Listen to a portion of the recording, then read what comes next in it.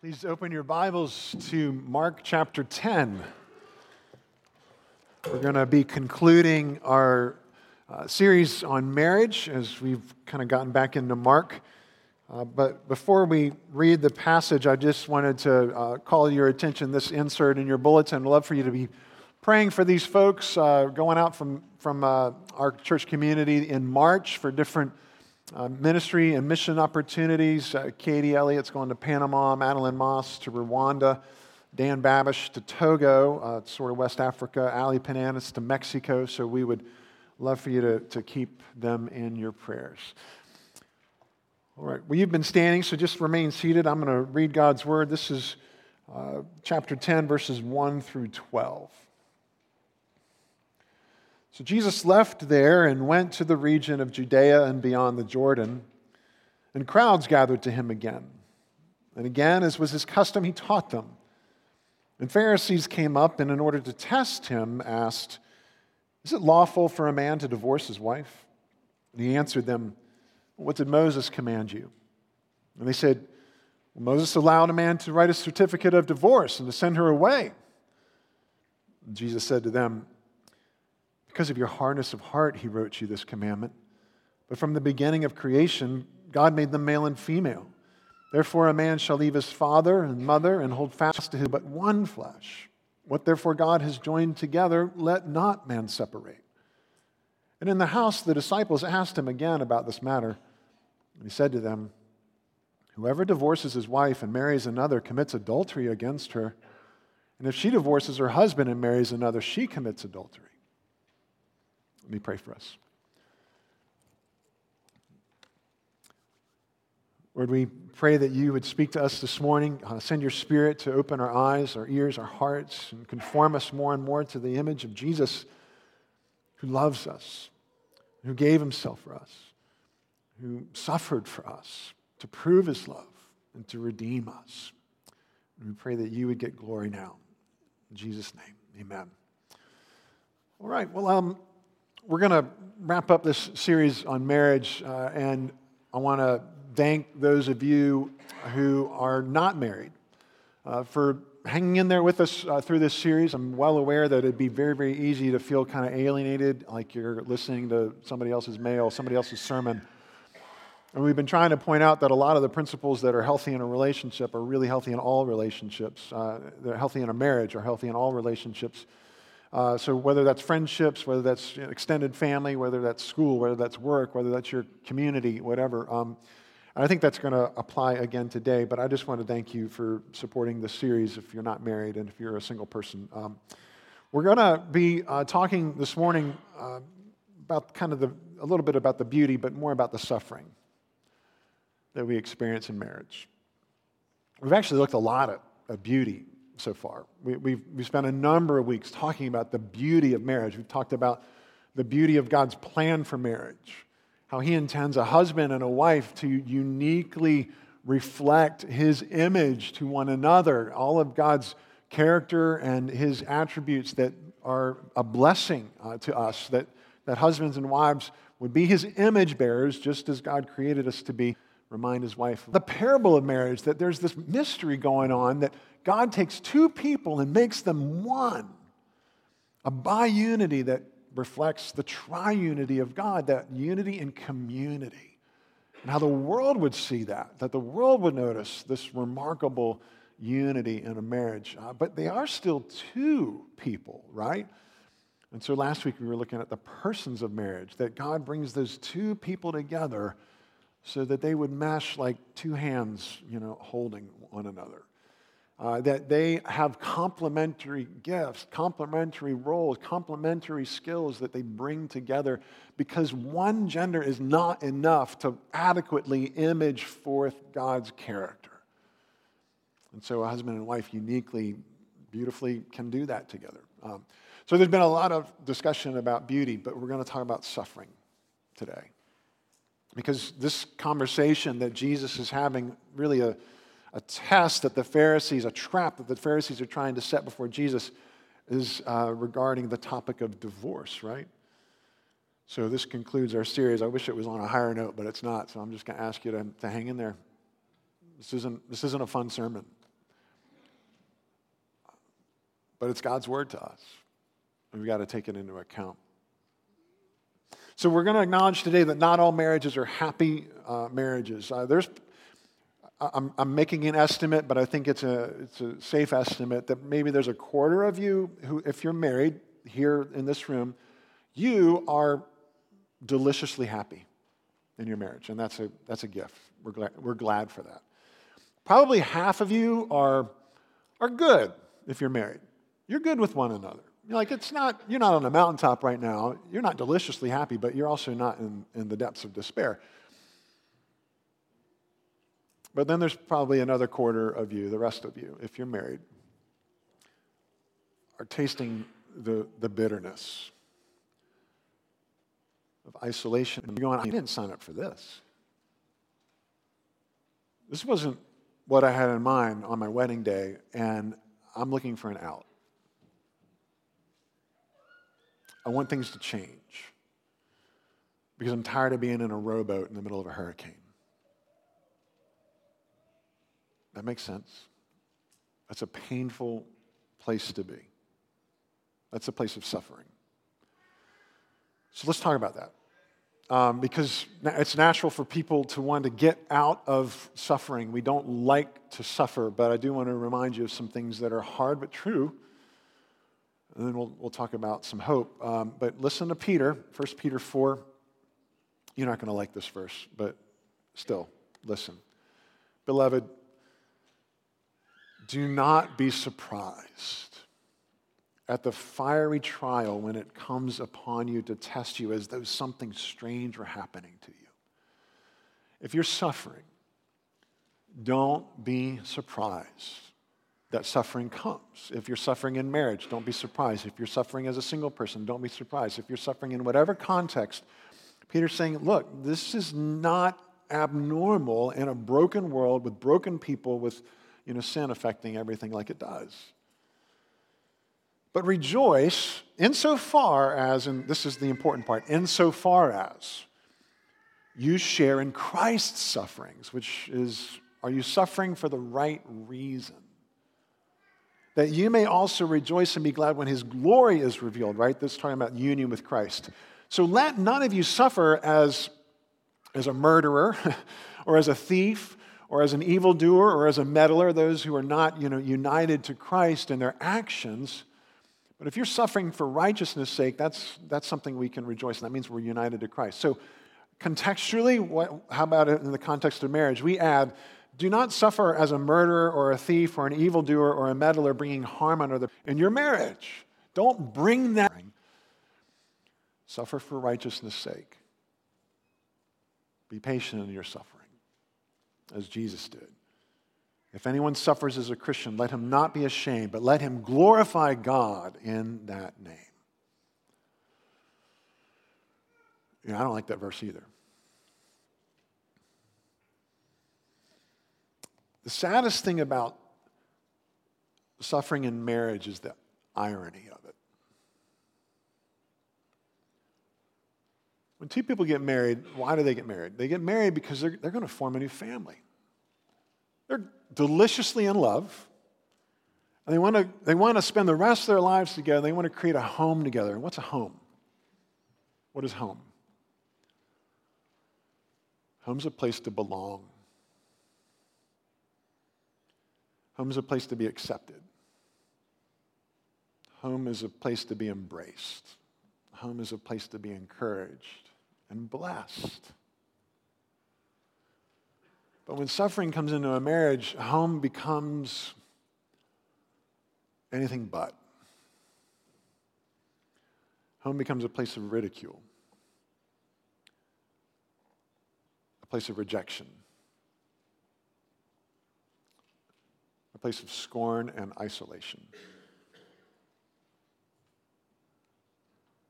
That's a tragedy. It's not just irony, it's a tragedy. But that's what's so painful, uniquely painful about the suffering of marriage.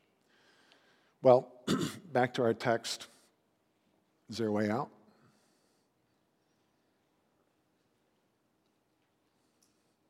What kind of suffering justifies divorce? There's a few things that we need to look at, and we're going to look at some other texts in addition, but as we're in Mark 10, so the Pharisees come up, and in order to test Jesus, ask him, it's a little bit more expanded point. But Matthew records additionally that the Pharisees were saying, is it lawful for a man to divorce his wife for any cause? And that's the clue. Okay, this is a inter-Jewish debate between conservative and liberal traditions within Judaism. The liberal tradition follows Rabbi Hillel, the school of Hillel. The conservative tradition follows Rabbi Shammai and his group. And so the Hillel group says, really for any cause. If the wife causes you any distress, husbands, just send her packing. Shammai says, no. The only justifiable reason for divorce would be adultery, something of that nature. So how does Jesus respond to this trap? The larger context is the Pharisees want to get Jesus in trouble, either with Herod, with the political sphere, or with the rabbis in the religious sphere. We don't have time to go into that. But Jesus is challenging this prevailing attitude of no-fault divorce that the Pharisees are trying to kind of promote and trap Jesus into. So instead of going straight into the topic of divorce, Jesus doesn't address the question directly. He's trying to affirm the beauty of marriage, right? He's advocating for the sanctity of marriage and how it's this gift that's given by God where a man and woman are united into one flesh, which we should not separate, right? So look at verses 8 and following, that there are no longer two but one flesh, what therefore God has joined together, let not man separate. And then we get into this more private conversation that Jesus has with his disciples when they're in the house, verse 10, and the disciples are following up, and they're like, okay, so for real, is there an out? And he said to them, whoever divorces his wife and marries another commits adultery against her. And if she divorces her husband and marries another, she commits adultery. So at least in Mark's gospel, there's no explicit. Matthew expands the narrative. He's got another audience in mind, and we'll get to that. But is Jesus silent regarding an allowable divorce? I mean, is that just not on the table at all? Well, if you remember the prophets, or if you're new to the Bible or new to the church, then the prophets were given by God to set the stage for Jesus. And the stage that Jesus steps onto is this context of marriage. He is the groom, and his people are his bride. The church is his bride. And the prophets were speaking to that, giving a foretaste of that. And Jeremiah says this to the rest of God's people that are in the southern kingdom of Judah, where Jerusalem is the capital city. The northern community, the northern tribe of Israel, had already been wiped out by Assyria. And God is pleading with his people in the southern kingdom to return to him, to lay down their idols and to repent and to be restored in their relationship with their God. And listen to how Jeremiah, through the Holy Spirit, describes this plea. Judah saw, this is the southern kingdom, Judah saw that for all the adulteries of that faithless one, Israel, the northern kingdom, that I had sent her away with a decree of divorce. God divorced Israel. Yet her treacherous sister Judah, the southern kingdom, did not fear, but she too went and played the whore. And God is describing the faithlessness of his people with the parable of adultery. And that God had divorced his unfaithful people because of their adultery. So, expanded account, because jealousy and marries another commits adultery. So now we see that, okay, in a more expanded version of Matthew 19, Jesus is aligning himself with the conservative position, the Shammai tradition, which is allowing for divorce, according to Jesus, in cases of sexual immorality, which is not just adultery. Adultery is a category of sexual immorality. Sexual immorality is a broader word. It's the word porneia. That sounds familiar, right? It's the word that we get pornography from. So what do you do in the face of sexual sin in a marriage relationship? Is that justifying divorce? Well, first thing to say is that divorce is never commanded in the case of sexual immorality or adultery for that matter. But in certain cases, it is allowed. We don't have time to go into all of the nuts and bolts of that. I want to make sure that what you understand is that typically, and I want to again use that disclaimer, typically, when there is some kind of sexual sin involved in a marriage relationship, the offended spouse can tend to make the sin worse than it is. Typically. And typically, the offending spouse wants to minimize the degree of the offense. And you have all this emotion that's going on, all this broken relationship because of the sin, and what do you need to make sense of it? How do you move forward faithfully? How do you even determine, well, is this something that would justify even the possibility of separation or a divorce? You need community. You need spiritual authority. You need the church. You need get help to help you navigate this kind of suffering. But I do want you to see that, okay, this is a justified allowance for divorce in certain cases where there's sexual sin, adultery, to be sure, that would justify the separation of what God had joined together. Is that the only provision? Is that the only allowable cause for divorce? Paul tells us that there's an additional one, and he talks about this in 1 Corinthians 7. This is a number of verses, but I want you to just try to tune in and hear what he's saying to two Christian believers, husband and wife, where he says that if a brother has a wife who is an unbeliever, I'm sorry, I got that wrong. This is a believer and an unbeliever, married couple. One follows the Lord, the other doesn't. And if the unbelieving wife consents to live with the believing husband, he should not divorce her. And if any woman has a husband who is an unbeliever and he consents to live with her, she should not divorce him, which is a remarkable statement to say in the first century, by the way, when women didn't have any legal rights. Paul's affirming that she has rights. For the unbelieving husband is made holy because of his wife, and the unbelieving wife is made holy because of her husband. Otherwise, your children would be unclean, but as it is, they're holy. And now here's this important caveat. But if the unbelieving partner separates, let it be so. In such cases, the brother or sister is not enslaved, is not bound. God has called you to live at peace. How do you know, wife, whether you will save your husband? Or how do you know, husband, whether you will save your wife? So Paul is making it clear that a Christian should not seek divorce from his or her unbelieving spouse. Presumably, two unbelievers are married, one becomes a Christian, the other one myth or legend or whatever. Spouse, don't leave your unbelieving spouse if they are still willing to be part of this, home and still want to make a home with you. How do you know that God's not going to use you to bring repentance and salvation to your spouse? Peter agrees. He says in chapter 3 of his first epistle, likewise, wives, we can insert husbands here. Likewise, be subject to your own husbands so that even if some do not obey the word, they may be won without a word by the conduct of their wives when they see your respectful and pure conduct. So if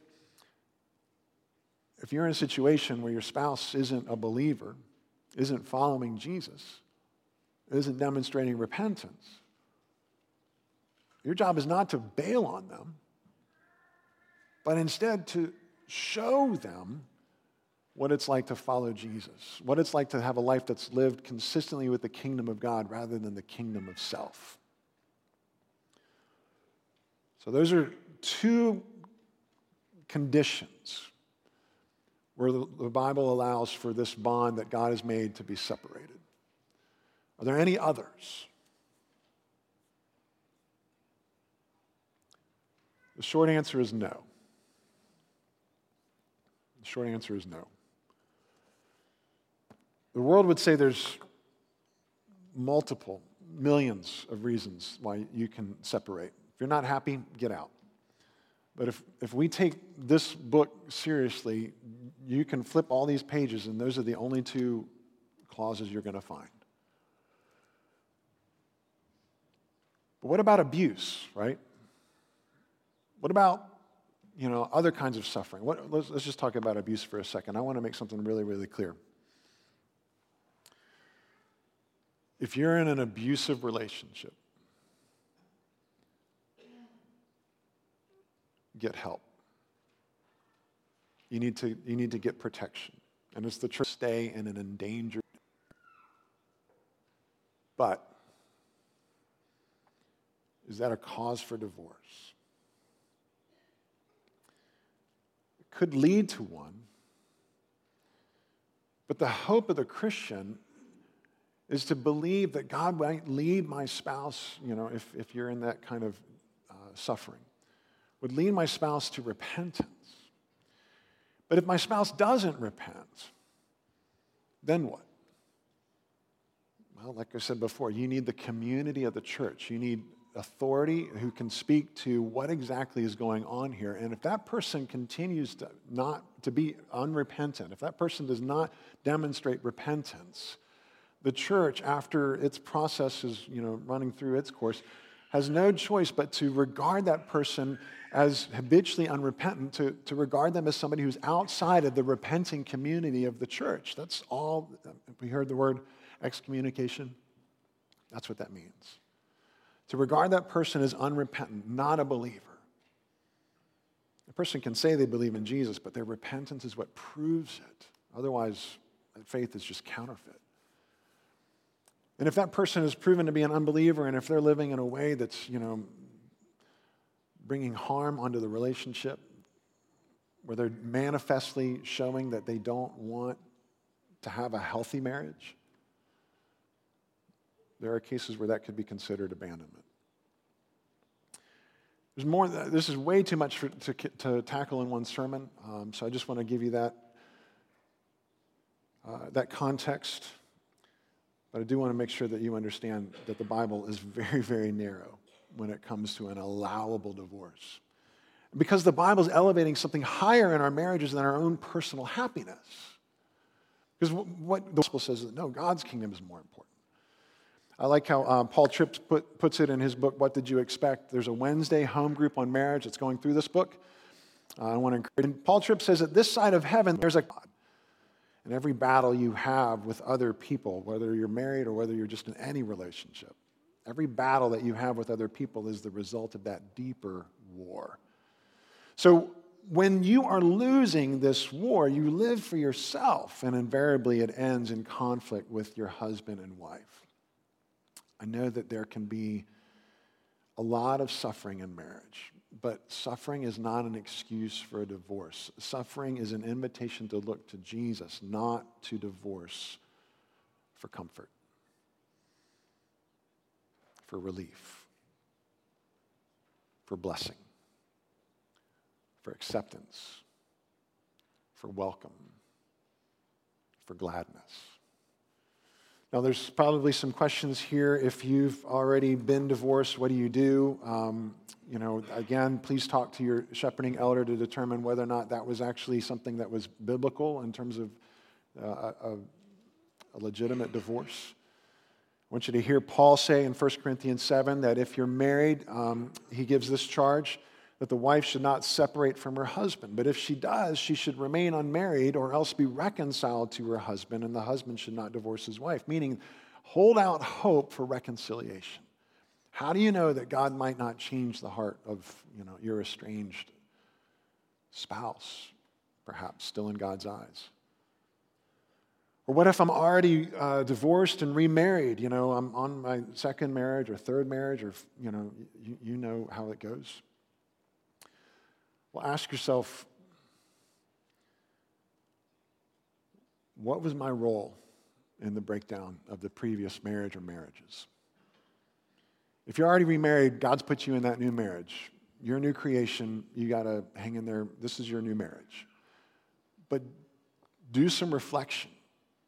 Take inventory of what was your part in previous breakdowns, and perhaps your marriages do break down.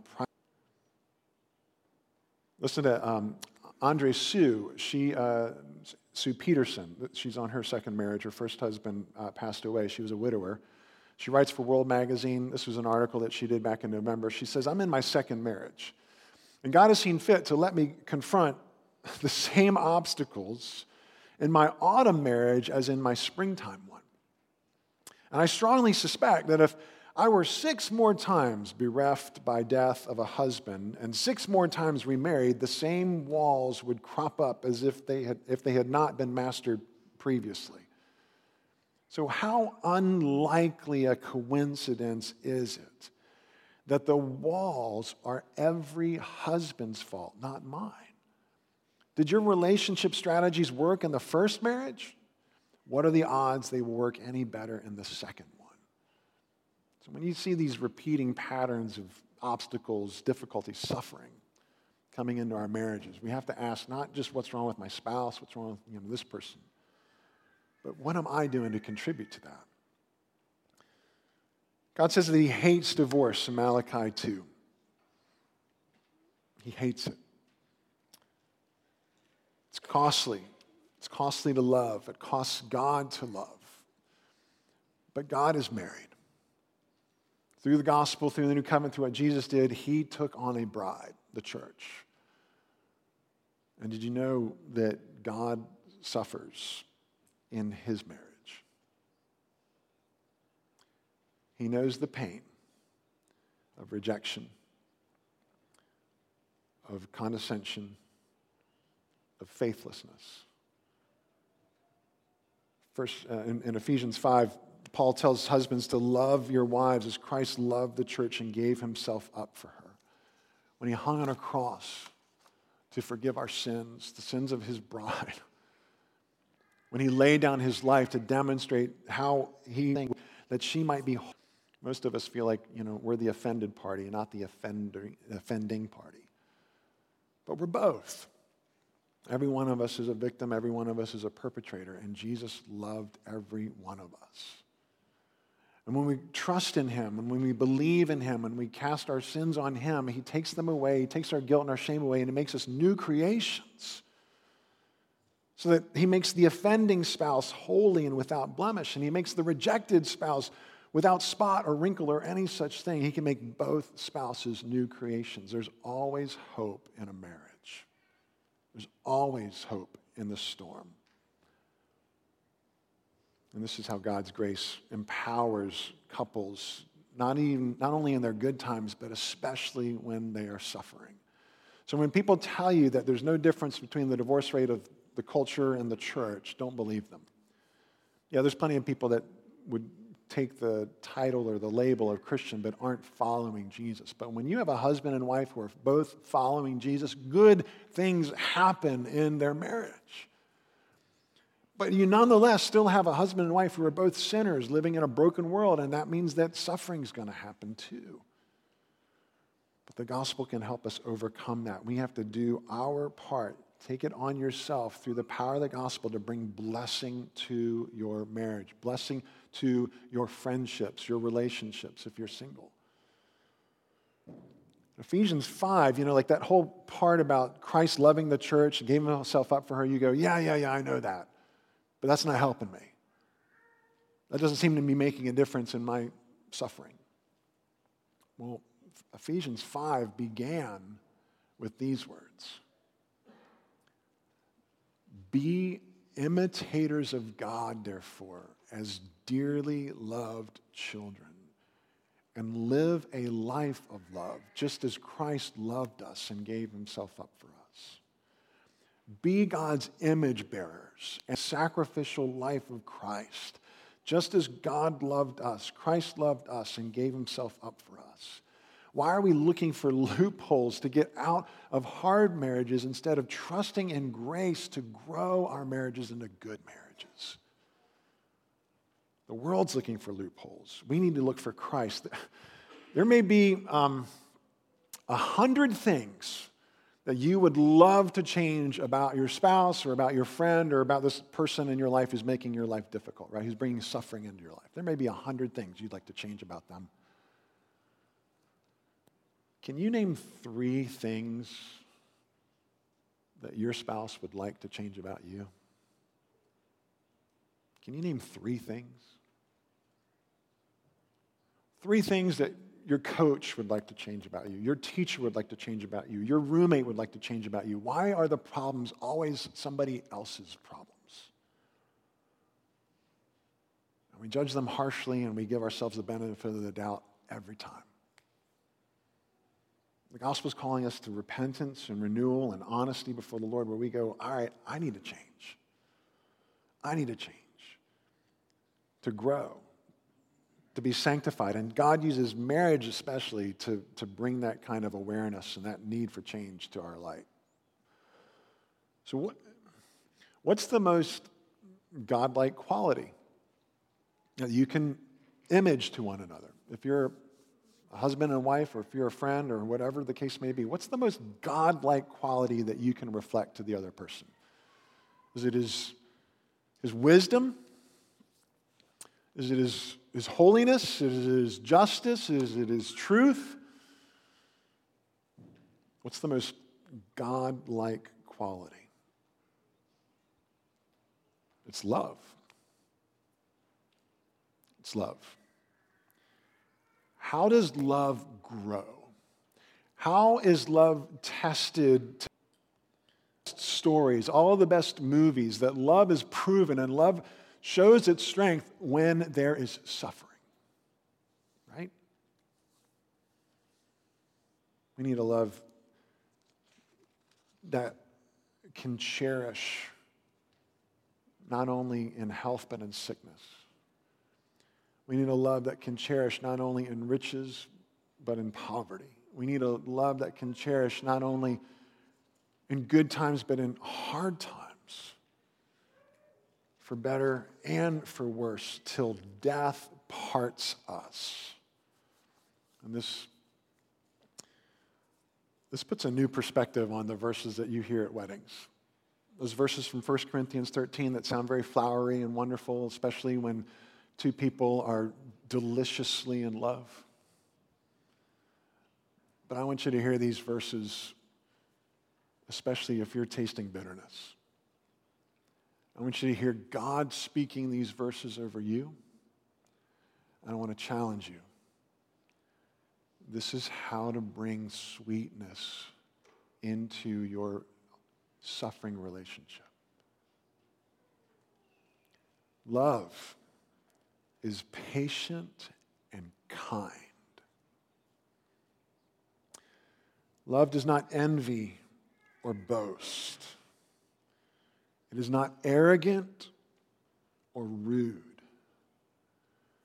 It does not insist on its own way. It is not irritable or resentful. Love bears all things, believes all things, hopes all things, endures all things. Love never fails. God's love for us through Jesus. Let me pray. Lord, we pray that you would remind us of your love, that you would show us the beauty and the strength and the glory of your love that would love us even through suffering, even through the suffering of the cross, in order to redeem us, in order to forgive us, in order to make us new, in order to make us clean without spot or wrinkle or any other blemish, in order to bring blessing to our relationship. Or would you grow our capacity to love as we receive your love, as we live out of the gospel, as we live out of the kingdom of God, so that we would repent of the kingdom of self, and that we would learn how to have a deeper, stronger, more robust love. Your kind of love. We pray for all of the marriages here at Tabernacle, of course. We ask for you to bless them. Thank you for those that are deliciously in love. And we pray for grace for those who are tasting bitterness. For those that are coasting, Lord, just please bless them. Help them to continue to work on marriage. Help us all. And for those that aren't married, who are wrestling even with what is this sermon all about? This isn't about me. Lord, please help us to see all of our relationships in light of your kingdom, all of our relationships in light of the love that you have for us.